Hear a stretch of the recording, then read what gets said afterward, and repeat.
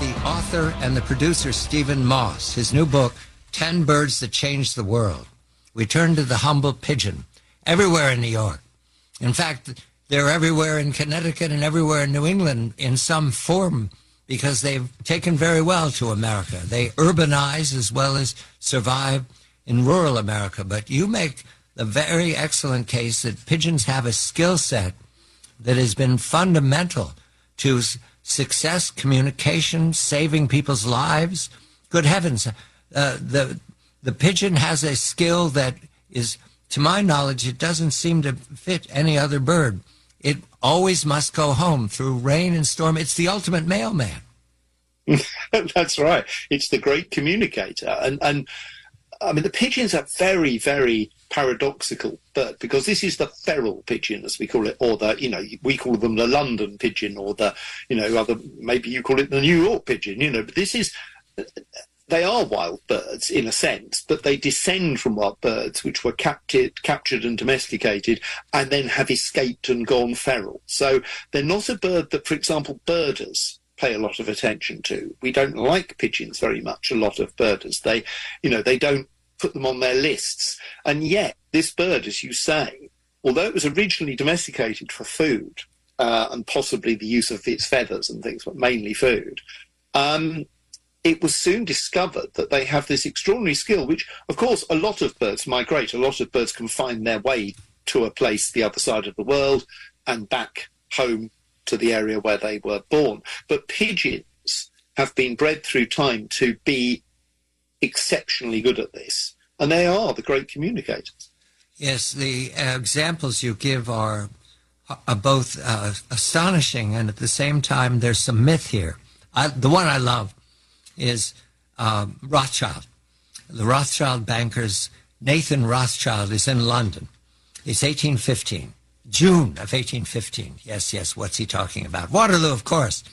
And the wonderful story is the reason the Rothschilds were able to sell their shares and buy them back cheap is because a pigeon was released on the battlefield of Waterloo and made it home to London in time for Rothschild to buy and sell. Is that accurate, Stephen?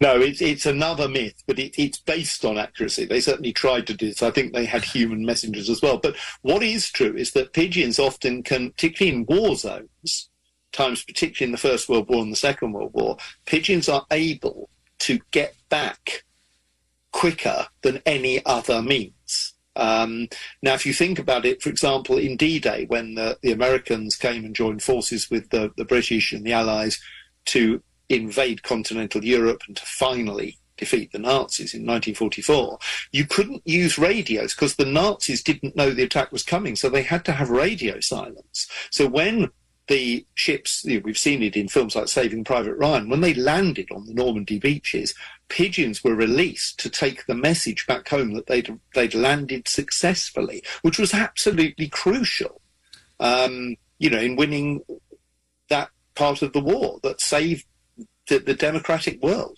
Likewise, in the First World War, there was a pigeon called Cher Ami, which is still in, I think, the National Museum of American History, I think it's called. Is that right, in Washington? Yes. And this pigeon, which lacks, it's a stuffed version of it, of course, it's only got, I think, one eye and one leg.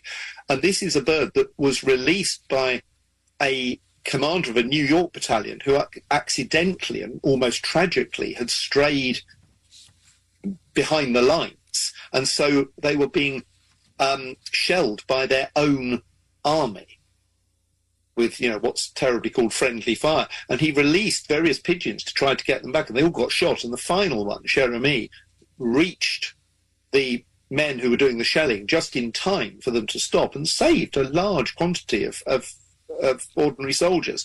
And these stories are incredible. The fact that pigeons are still used for communication in places in the world. And of course, the difference between a human and a pigeon is you can't have a double agent pigeon. Pigeons can't be turned. And also, they can often get somewhere where any kind of machine or human being might be captured. All right, let's go to the pigeon wars between the Third Reich and the United Kingdom, because there's a predator that the pigeons must fear the peregrine falcon, which can fly 240 miles per hour. Who trained them? Well, what happened was the pigeons were trained and released to fly back and forth across the channel, taking messages, and unfortunately they were being killed by wild peregrine falcons. Peregrine falcons feed on any birds, but pigeons are one of their favourites, and that's true in the United States and back in Britain even today. And so what happened was that a group of British soldiers were sent out, a crack force, to kill the peregrines because they were, messages were being lost by these, the peregrines killing the pigeons. And that actually led, along with the use of DDT, which of course, stories in Britain and America are often in parallel, after the war, to the peregrine not quite almost going extinct, but becoming extremely rare and endangered until they finally made a comeback. So, yes, they've come back. They've come back. They're good news.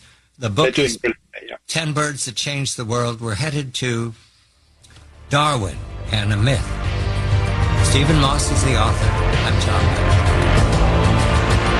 You're listening to CBS Eye on the World with John Batchelor.